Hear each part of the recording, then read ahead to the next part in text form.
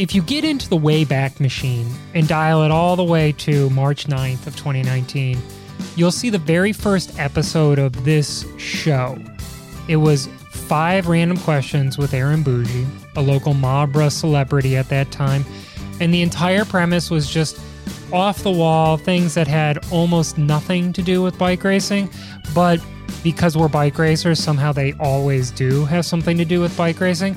But it was really just about celebrating the interestingness of one particular bike racer. The show evolved from that point on time, as all things do. There was the lightning round in some of these episodes, and then questions kind of got ditched in favor of broader, larger storytelling. But at its base, this show has always been about finding people who we believe are interesting and have special stories or things that they need to share with our community, and giving them a platform to do it. I've always wanted to do a show like the one that's being done today, which is less about a broad story and more about just topics of conversation that I have about bikes with somebody who knows the bike racing world much better than me, and having his or her take on those topics. So little connection between each topic, but within each topic is basically me sitting here like a noob, asking questions of somebody who knows way more about the sport than I do, and then just embracing everything that they give me and soaking up that intelligence and sharing it with you. My name is Rob Kelly. This is Criterium Nation, a show about life lived one corner at a time. The Criterium Queries is something that I'm hoping that we can do more of. It's going to take your help, for sure, because I need questions for Zach Allison of Source Endurance, who is our guest here on Criterium Queries. He is the person that I know who knows the most about bike racing, who has committed the most amount of time to learning about the sport and to exploring the various different attributes of it.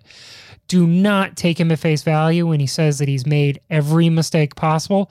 I feel that I have made mistakes that he has not yet made, just by virtue of being, a little over 10 years older than him.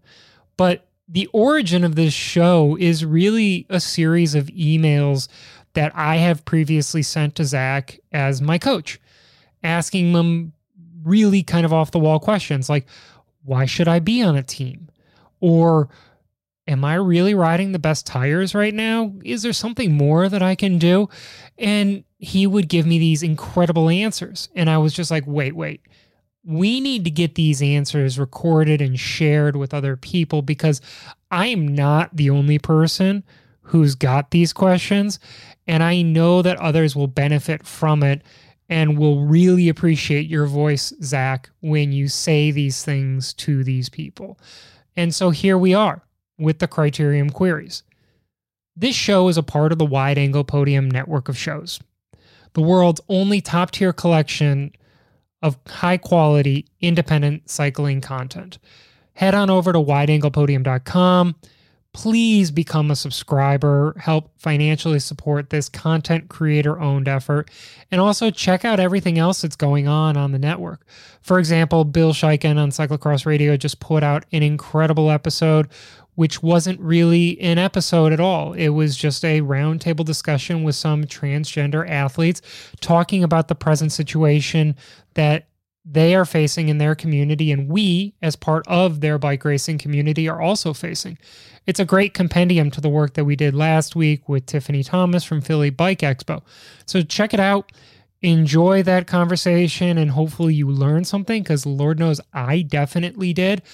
Head on over to YouTube, check out the work that Bill and Matt are doing over there. It's educational, it's entertainment, it's what gets me through my morning coffee and cereal. It is just pure joy. This show is, of course, brought to you by Source Endurance. If you want to learn more about Source Endurance, source-e.net will take you to their website. It'll give you a full lineup of everything that you need to take a look at within the confines of the services that they offer, nutrition, coaching, all of it. Sometimes, like with Zach and I, it's just pure fun and conversation. Definitely worth your time. Head on over source-e.net. Use the promo code Criterium Nation at checkout for $50 off. That again is Criterium Nation, $50 off your first month of service with Source Endurance. And we've got a special note from one of Source's athletes that I think you should listen to. I knew I needed coaching in order to enhance setting realistic goals with regional aspirations. I chose Kristen Arnold based on her previous nutrition and dietetics work. Building rapport was easy as pie, and I knew I wanted to take my cyclocross and mountain biking more seriously. I've been racing somewhat competitively for the last 14 years, and I knew if I wanted sustainable results, I needed an excellent coach and dietitian. I started working with Kristen in October 2020, so it's been a short time, and now I can sustain efforts that I could only do on what we would call a good day. I'm taking steps forward and 0 steps back. I wanted to make the raw materials into a solid skill set. There's a balance of cycling, strength, nutrition, recovery, and the key ingredient, communication. Our weekly check-ins make the difference and help me achieve my goals.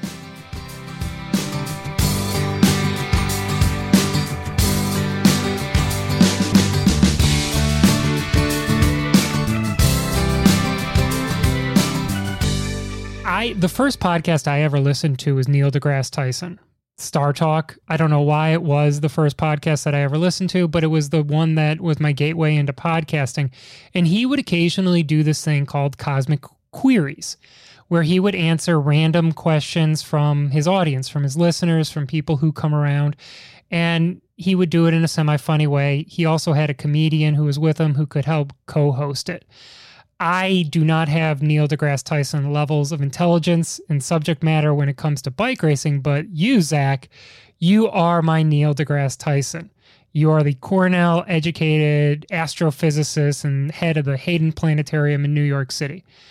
What's it like being that guy in bike racing today? Wow, that's a lot. I think some days it's maybe a burden, but I guess for the most part, I think my knowledge of cycling comes from making all the mistakes. So partially my favorite thing about being that person is sharing knowledge and having other people not have to make mistakes that I've made from, there's so many, from trying to run 22 mil silk track tires in a TT in Utah and flatting, obviously, because you would flat that tire every single time. So, just kind of teaching people things that are like, oh, fundamentally this makes sense, but practically it's just not going to work out for you. Consistent with this Criterium Queries theory that we've got going on here, we've come up with 5 broad topics to talk about today, each one lasting approximately 10 minutes in length, and we'll just switch from topic to topic. My goal here is just to ask one question and to let you run. We're going to start first and foremost with something that came up this weekend.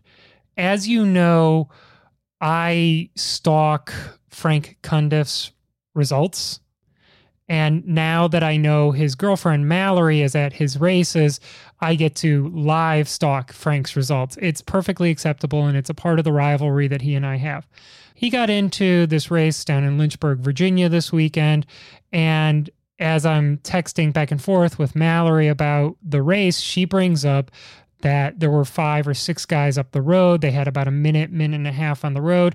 And the breakaway consisted of 4 guys or 5 guys from the same team, and then one other guy from another team that was well represented in the group. And I said to her, well, sounds like that break's gone. And she's like, well, no, there's about 10 or 12 guys who are just solo riders. Why can't they all work together to bring this break back? And I was like, Mallory, solo riders tend to not do well working together with each other in a race. It's just the way it works. Teams exist in road racing so that they can pool resources. One of the things that you and I have talked about offline has been this topic of team and what value team has in the road racing world, and why people should want to be on teams in road and crit racing as opposed to maybe cross or gravel or something else. What do you see as the value or how somebody should approach is probably a better way of saying it, joining a team? I think it depends on what kind of person you are to start. And then there's various levels of how teams are even. So if you look at Gutenplan coaching USA Crit team, like it's kind of a team of privateers. Like I'm not bashing, Dave or his program whatsoever. And he fields a full team, which is more than a lot of the other teams can say for most of their races. But I don't know how much they share as far as amenities or winnings or anything like that. So some teams are just made up of privateers, and in the race, maybe you just don't pull back a guy that's wearing the same jersey as you. And that's kind of maybe the only rule. Whereas on the most coherent of the teams, like I think you would put Cliff Bar pretty high up as closeness of teammates. And that is really starts with actually liking each other and being friends off the bike or being friends not in the race.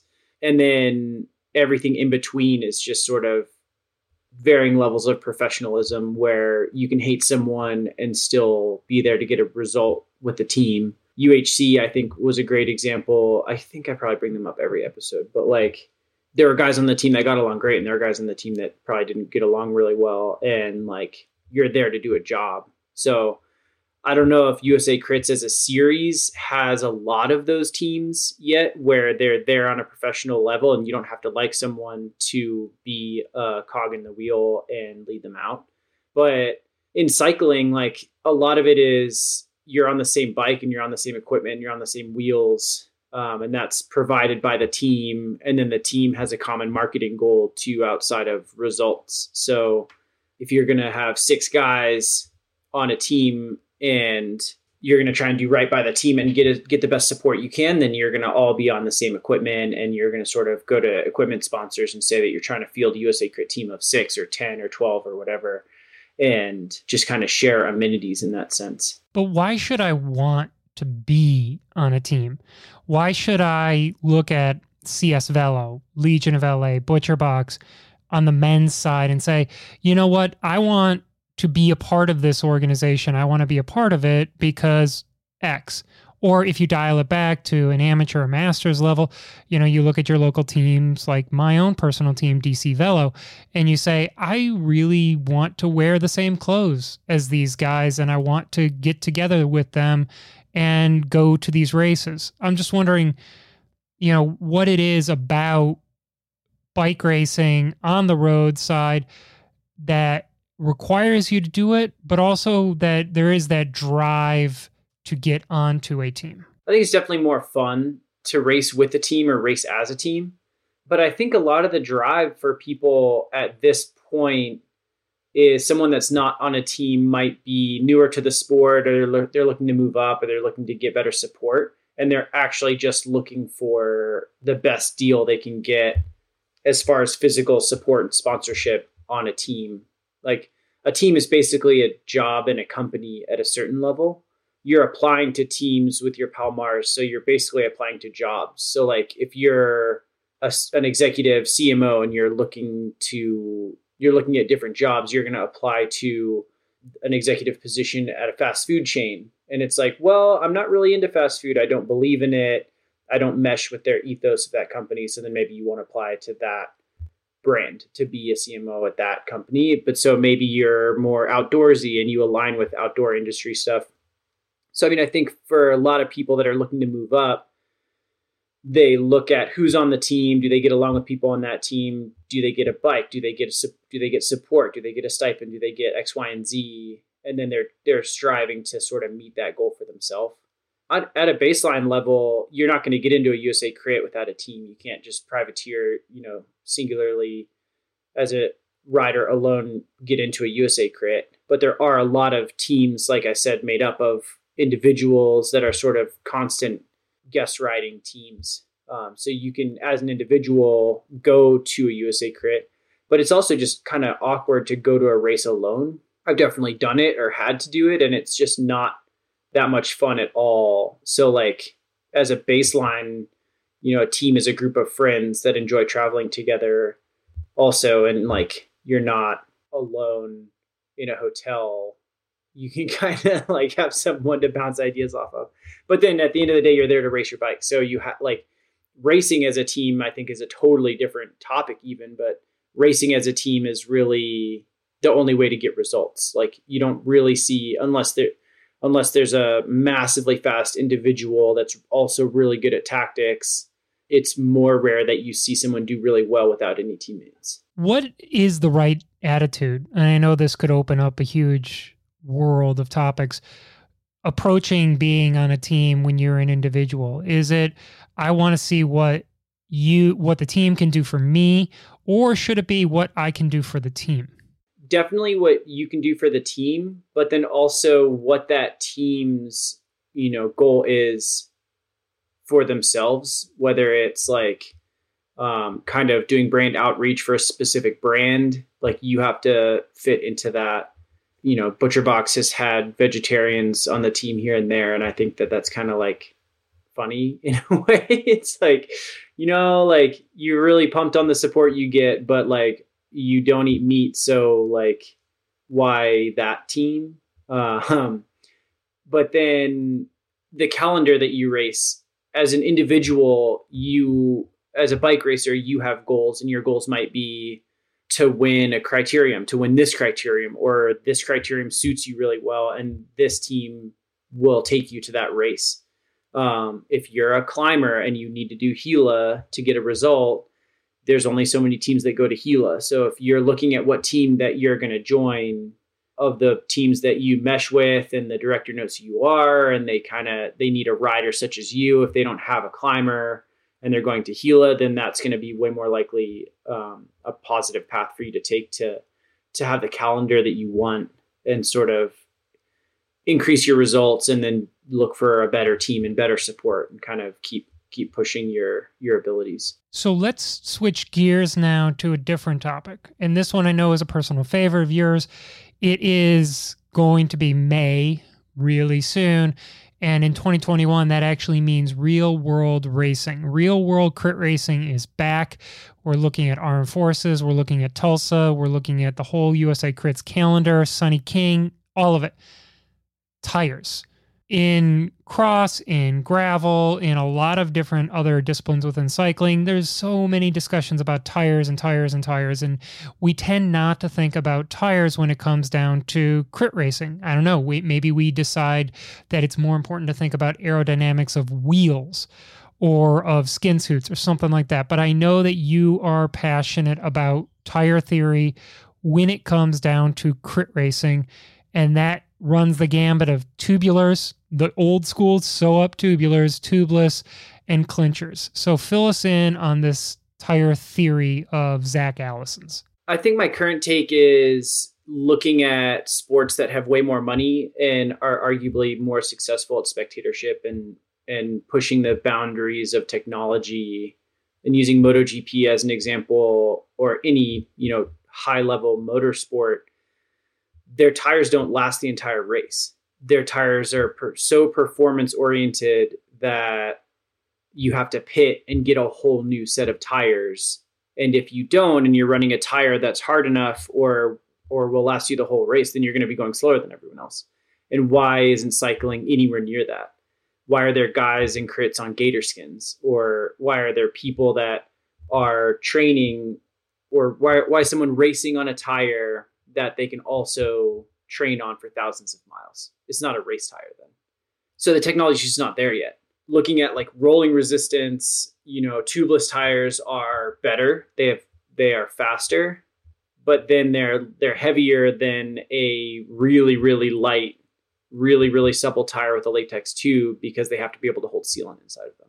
So like there's all these issues and conundrums in a way of like how we're going to make better tires. And historically, people don't want to spend money on a tire that's going to last them 200 miles or like a few criteriums. But I think crits are kind of the first genre of racing in the World Tour where you have a follow car with a whole extra bike behind you at all times is another way to get around the issue of flatting. But we don't have to run training tires in crits. If you flat, you get a free lap. I think we're going to see tire manufacturers sort of making like the fastest tire. The fastest tire is going to like start happening more frequently. Like, this is the new fastest tire. This is the new fastest tire by so-and-so. And then we're going to get to the point where like we understand that the performance gains from having a tire that's going to last you a few criteriums is really high. And that'll only be at the professional level for a while. So you're not going to have, Cat 3s aren't really going to want to buy a tire that's going to last them 2 criteriums. I think the gap between training and racing tires is going to expand. Stuff will probably stay tubeless, but the current situation where like you're running a tubeless tire and you run it for the 4 weeks, you're racing on the weekends and you run that tire for thousands of miles, but it's called a race tire. And then a company will say, oh, this tire has such and such flat protection. We do a bunch of flat protection. It's like, I don't need flat protection. I want to go fast. So I think they'll start changing. And that's for crits and road racing. And it's just such a super specific application compared to gravel, where you have to have a certain amount of flat protection and you're looking at more rolling resistance and grip and straight line tread pattern for speed and cornering lugs and things like that. So every different genre of cycling is a completely different conversation on what a fast tire is or what makes a tire fast. What about the issue of 23s, 25s, 28s, 32s? As disc brakes are becoming more and more of a thing in crit racing, we have to, or we can now start thinking about different sizes. I mean, I remember that big jump where we went from a 21 millimeter tire to a 23. And then all of a sudden people started talking about 25s and you're like, that's crazy talk. We've all heard about contact patches and the fact that there is a greater or lesser deflection of the tire as it gets wider. But then you also have to look at aerodynamics of a 28 millimeter tire versus a 25 millimeter tire. What do you think about that? I think the aerodynamic aspect of it has kind of been settled for road in a way. So there's a lot of research, but like the Silka Diaries, which I forget the guy's name, but he formerly worked for Zip. He goes through a lot of, think of them separately, right? So he goes through a lot of aerodynamics of tires, and a tire is nearing its fastest or least amount of aerodynamic drag when the rim is 105% of the tire width. So like inline or the tire slightly narrower than the rim is a fast shape. So if you're running a 21 millimeter tire on a 24 mil internal, that's going to be pretty fast aerodynamically. And then it's a 21 millimeter tire at 100 to 110 PSI is not going to have very good rolling resistance. So when you start looking at the whole package combined of you want to be able to corner and go this fast through a corner in a crit, and not have a really heavy tire or have a lot of rolling resistance, then you start narrowing it down to, at this point, 25 to 28 millimeter tire. And then you're looking at rim width to make sure that your rim is, matching or a little bit wider. So all these brands envy, pushing 23 to 28 millimeter internal rim widths. It just makes a more aerodynamic tire and wheel integration. And then you're running a 25 that might measure 26 or 27, but it's faster aerodynamically. And then if you're at the right tire pressure, then you're not hurting your rolling resistance. So if you think about it, if you go through all those things, so like what's aerodynamically fast, and then what's faster rolling resistance where you can still corner fast, and then what's light, for a criterium or a road race, you're ending up at with the current technology around a 25 to 27 millimeter tire. And then having a wheel that's wide, a wide rim width for aerodynamics. And then, at 165 pounds, I'm running around 70 to 75 PSI in a dry race.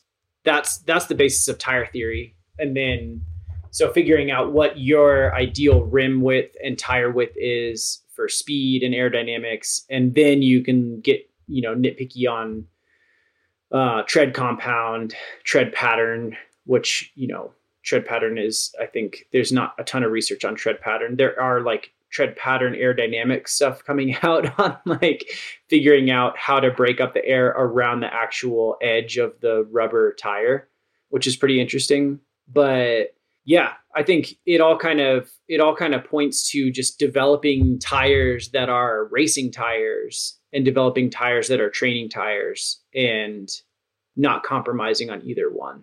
I just get like I laugh every time I see someone that is like, man, I love this tire. It's really great all around. I've put 5,000 miles on it and I race crits on it. And it's just like, that sounds gross to me. Like, you might flat, that's fine, go to the pit, but like I'm gonna rip a turn and like I'm not gonna lose the rear or high side or whatever.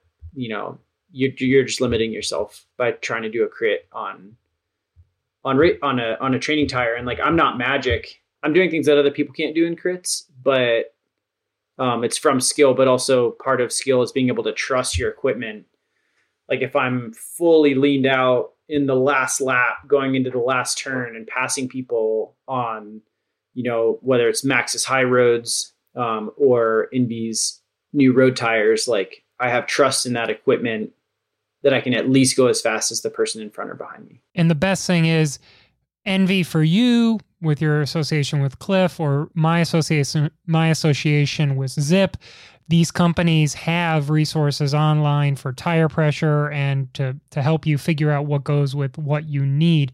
The beauty of this conversation, what I'm learning here, is that we're almost going back to that old view that we used to have where you had your aluminum or your dedicated training set. In my case, it was Mavic Open Pros 28, triple lace in the back, blah, blah, blah.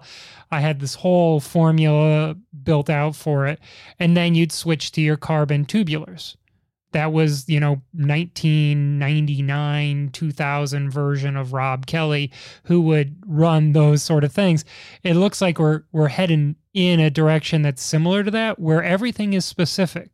You have to start thinking specifics for specific purposes. And there's a great article I once read about tire pattern or tread pattern in road versus tread pattern in mountain bike or cross, where it said that on the road side, the pavement that you ride on is so uneven anyways. There's so many microscopic little this and that the tread pattern isn't what's performing. It's the compound of the rubber that's performing. So a lot to talk about here, a lot more to unpack, but we're at the 10-minute point and we need to switch topics. So let's switch topics and start talking less about criterium racing and more about doing things to make you a better sports person, or doing things to make you a better athlete, or doing things to make you love sport more. So one thing that I've talked about repeatedly on this show has been the fact that I'm now going to try racing cross this year, and I'm really super excited about doing it in the fall. You've got me out there now riding on gravel as a means of training and trying to break up the mental stress of constantly, hitting the same roads over and over again. So what can you tell people about getting out of your rut, sort of speak, of doing the same road ride or focusing exclusively on road events or focusing exclusively on the road bike versus trying to be a more rounded athlete? I think you were on the right track talking about mostly it being a mental thing, especially for me, but it's not necessarily just better outright or better physiologically to do a bunch of other sports. I have been doing extracurriculars where I lift my hands over my head or lift things up for long periods of time. And I probably have an extra 4 or 5 pounds in my shoulders alone than I normally do this time of year. So it's not doing other sports or other things to necessarily be faster on the bike. Like Nibali famously gets carried off his bike after Tour de France stages and like to not walk around, and just to be very, very specific on the bike, you can get really, really fast. There are maybe more injuries that you can fall into that way.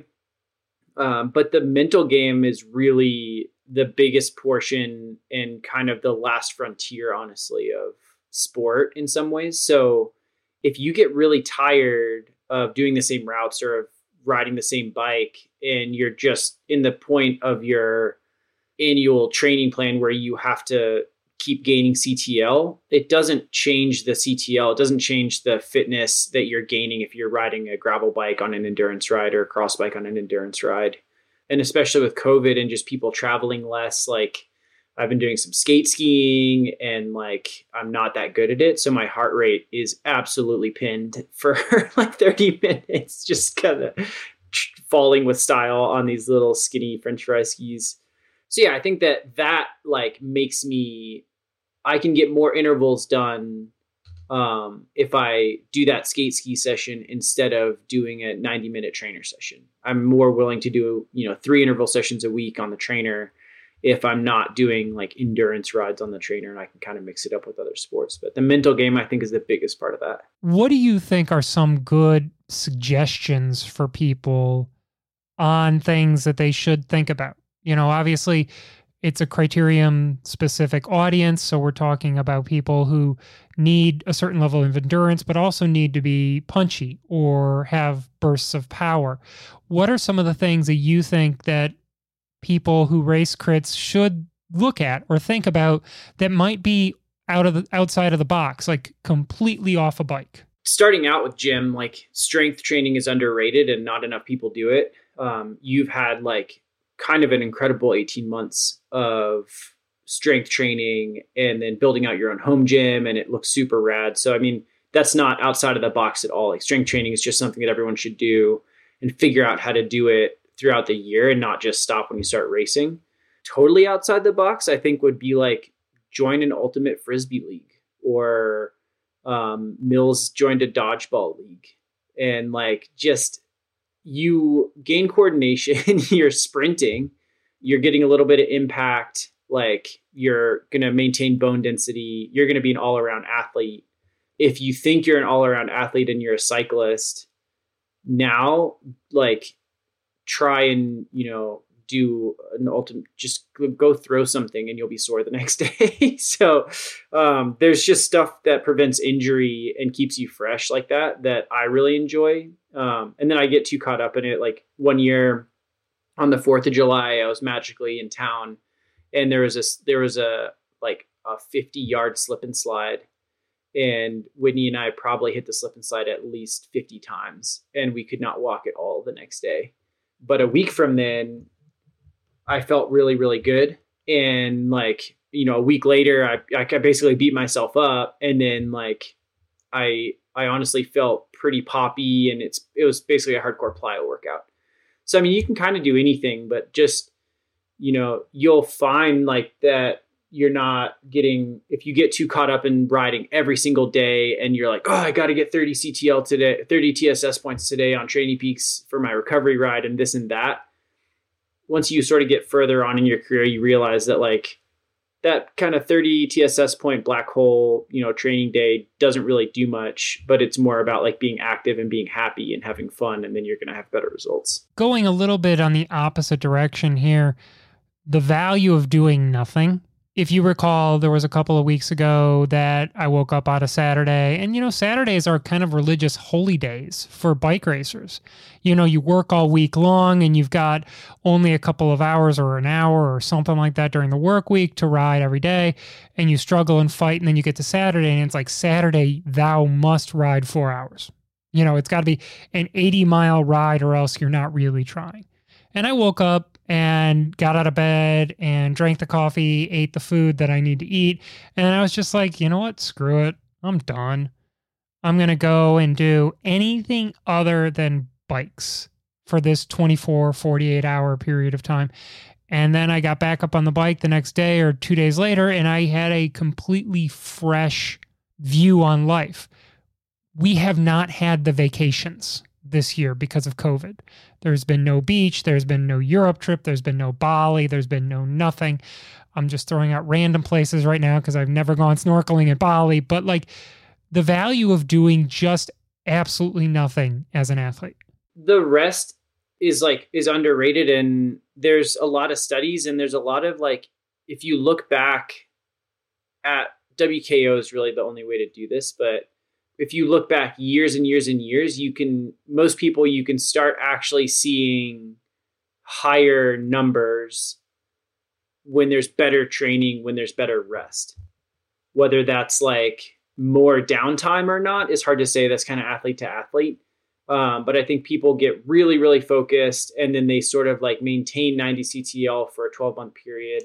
And that's not necessarily like the best way to get fast compared to sort of polarizing it more and having really strong rest periods.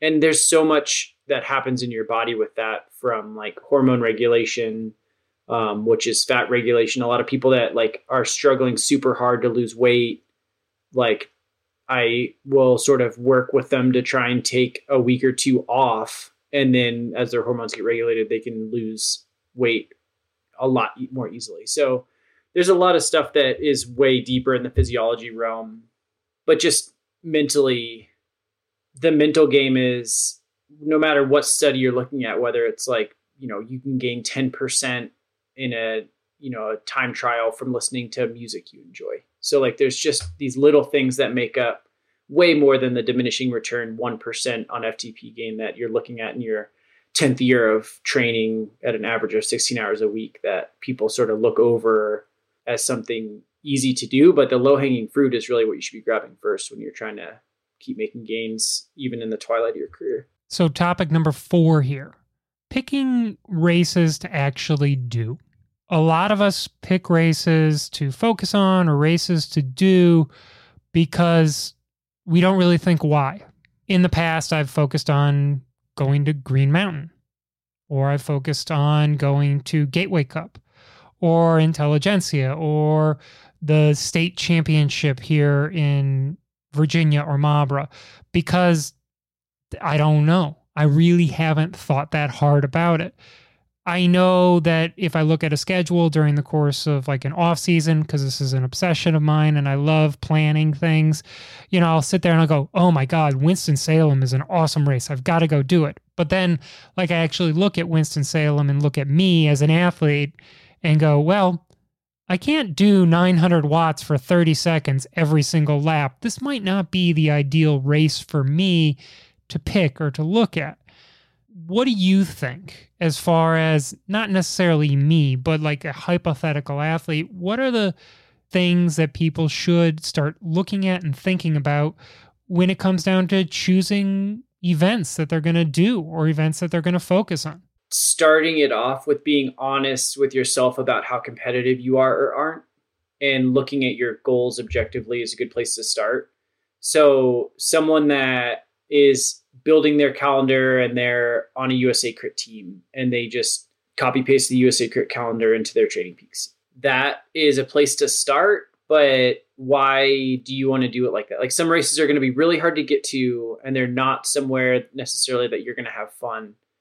Like how you described Winston-Salem being really, really hard, and kind of, if you were to choose to go to that race knowing that you're going to make it a certain number of laps and it's not going to be to the end, if you're going to not be happy with that, then you can sort of pick a race that you're going to have more fun at, knowing your competition level and what you're good and what you're bad at. Like, from my perspective, it's like every year for the last 4 or 5 years, I've been in the top 5 for USA Crits overall. So it's kind of like every year I end up doing halfway decent at Spartanburg and Athens. And then I try to just, you know, some years I'm second, some years I'm like, you know, it's a more of a participation award, but it's like, I feel like I have less choice in what my calendar is. On like real pro teams, you're trying to go to every single race you can. I think just being honest with how competitive you are, and if the answer is maybe not competitive enough to force yourself to do the entire series, then you can start to knock off races that you know aren't going to be fun for you or aren't in a fun place, and then fill them with races that are historically a lot of fun, and then like string them together. So like there's Tulsa and Crit Nats are like not that far apart, and I at times enjoy the Southeast, at least kind of in more mountainous areas and smaller towns. So like I'm going to string those together, and that's going to be a really fun set that I'm looking forward to. And then the calendar just kind of snowballs from there. There's some gravel events that I feel that I can't miss. And then that also leads itself to, well, if I do well here, then I have to sort of hit the fork in the road and go a certain direction based on how well I'm doing at certain series or events as well. What about the idea of making money? So you operate on a slightly different level from a lot of other people who are in the bike racing world. Like I go to a bike race and I enter a master's race and I win the master's race, I get $70 or something like that. It's not a lot of money. I certainly appreciate it when I do win because it pays for gas, or I drive a Tesla now, so it doesn't pay for gas, but I can be bougie and talk about my Tesla. For you, however, this is a part of your income. This is part of how Zach and, you know, your wife, Whitney, how you guys put food on the table and keep a house over your head. So when it comes down to thinking about races and thinking about money, you know, obviously we have to look at where there is or is not money in crit racing versus gravel or road racing or other races.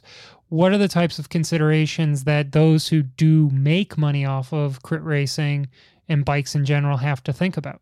That's a great question. I'm getting like more and more jaded on it every time I talk about it with people, but I don't think that there's a lot of living to be made as just a bike racer in the US right now.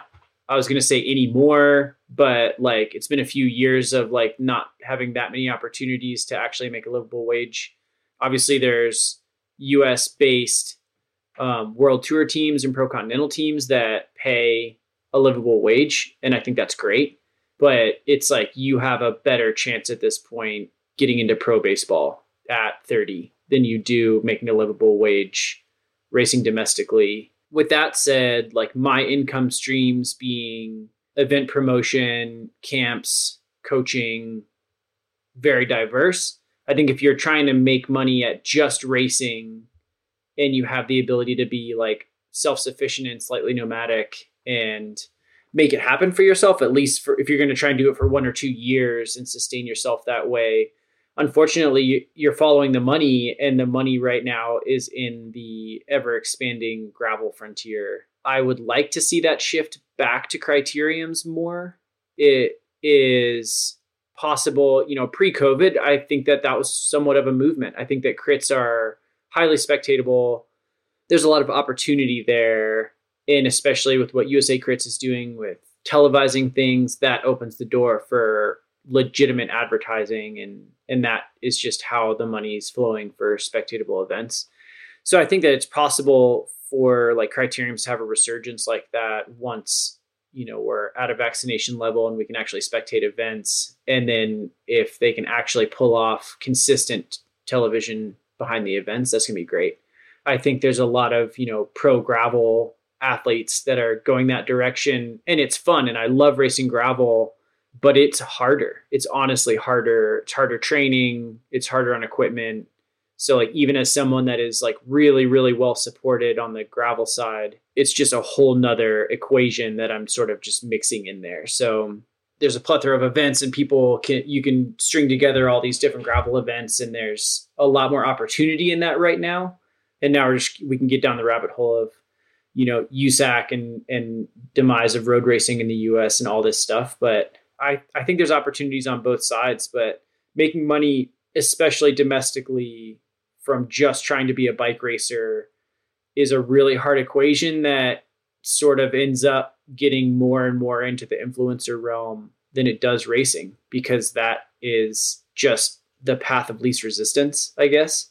I wish that brands kind of looked at the difference between an influencer, especially just a social media influencer, and an actual bike racer or an athlete influencer, and kind of separated those more. What do you mean by that? Because that's next level. I mean, it gets really complicated. So there's, you know, everything from affiliate links and, you know, a really good Instagram influencer like works really hard, and they're really good at what they do, and they make great content, and people follow them, and then they are athletes. I'm not calling them not athletes at all, but it's just sort of different when you're a competitor and you're competing. It's a different type of mindset that's just not as well supported anymore as what it used to be before social media existed. Like, I can't go do a really solid training week and get good content to be like that sort of Instagram influencer to have success in that, honestly. So I would rather be a bike racer and sort of have good content as I go and do my best to support the brands that support me. But if I'm looking at road racing too, there's just not a ton of like, where am I going to go? Like if I want to race next weekend, like there's some local Colorado stuff.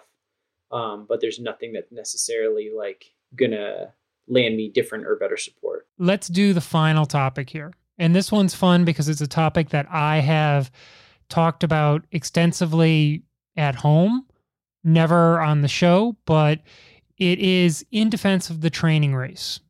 In Kansas, when I started racing, we had a weekend series. So it ran, I don't know, March 1st, 7th, 14th, for that first month. And it was simple, wide open crits around a state park.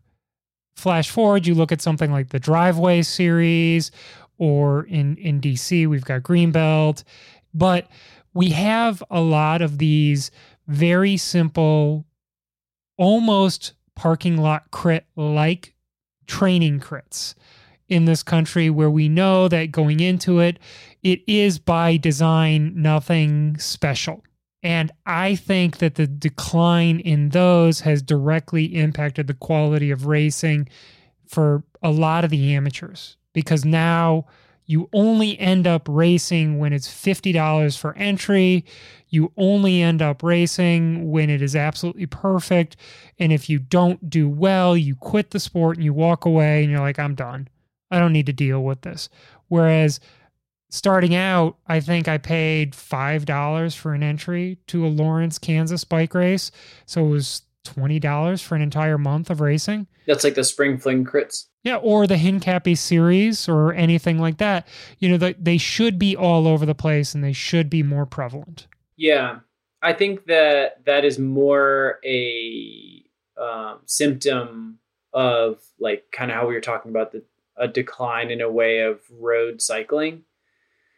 But I think it's promotership. I think it's that race promotership and kind of a little bit of a decline of like pure competition, or like a demand for pure competition in that sense. But I blame USAC for a lot, honestly, of decline in like lack of help or support for promoters, and people kind of don't like cyclists. So like in a lot of these scenarios, there's a municipality that's allowing a weekday criterium to happen. The most successful ones have a relationship with private property or on private property.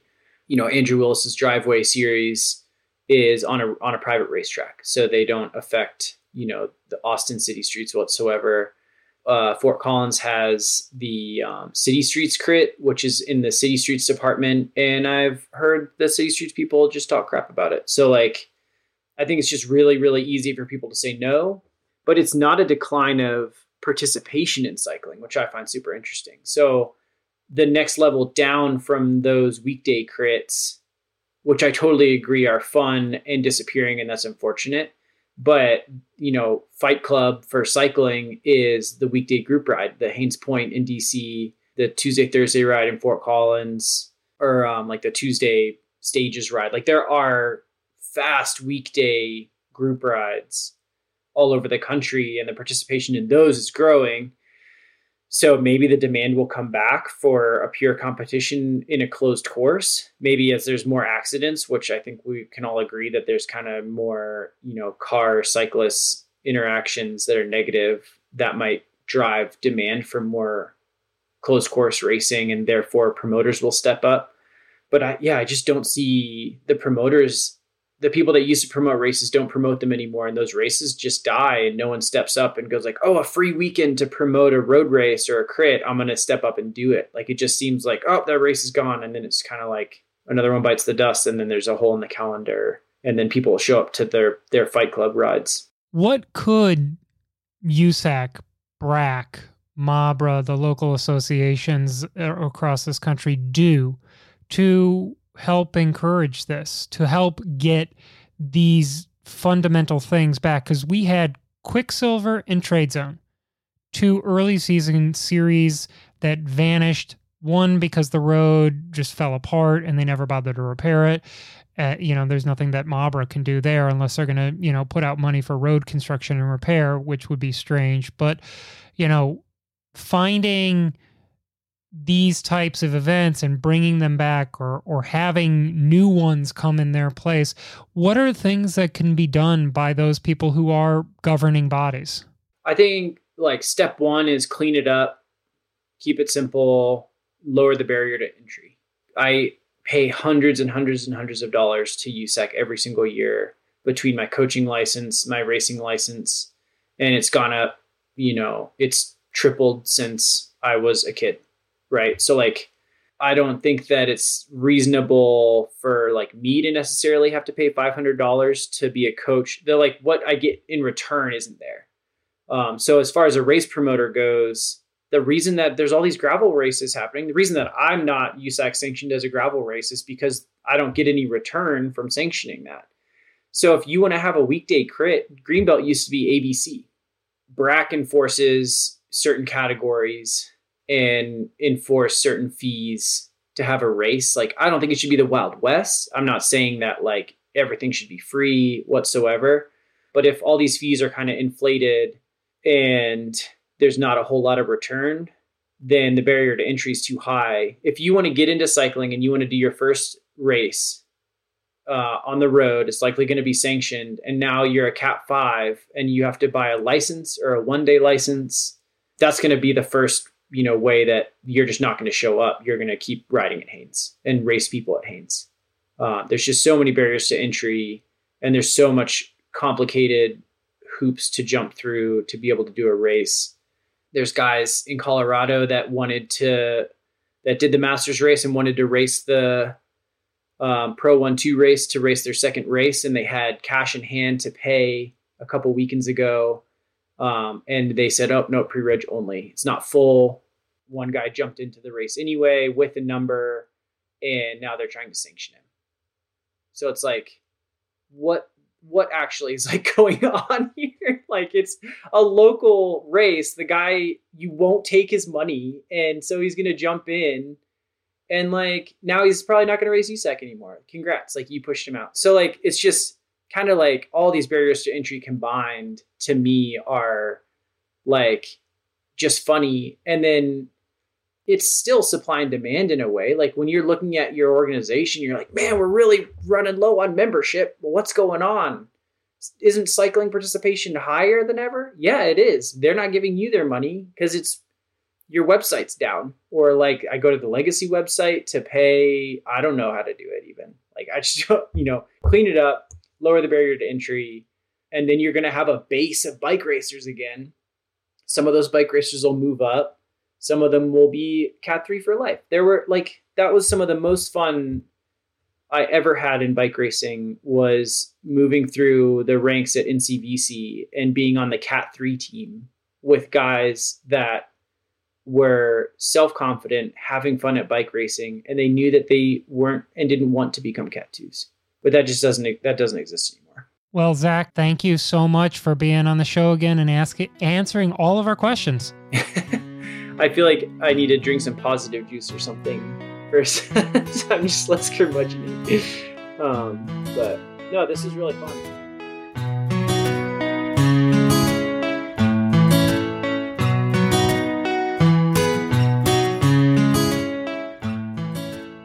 Thanks for joining us on another episode of the show.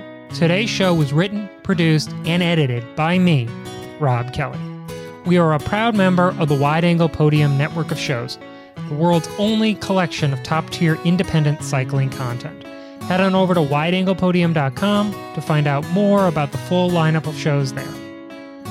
We are going to be off for the next 2 weeks, but we will be back May 19th. We've got a special episode with checking notes. Wow. Where we'll actually be talking about bike racing. Real criterium racing happening in the United States. It is our 2021 preview show in which we break down what's going to happen at USA Crits. We're going to break down what's going to happen at Nationals, Armed Forces, all of it. Come back. You're going to want to hear it. Celine Oberholzer is going to be here. So will Alan Schroeder. We're going to be doing real race coverage. This is so super exciting. It has been a long time coming. So, we'll see you back here for more stories from our Criterium Nation.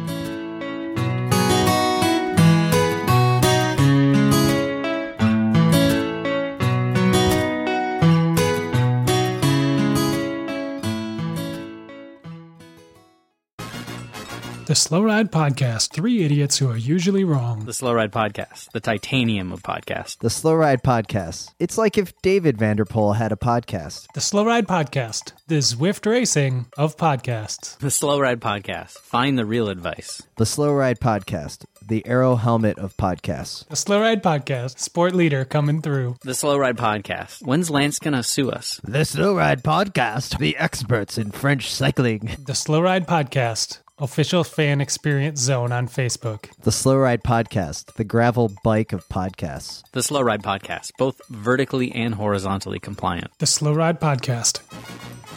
New episodes every Tuesday.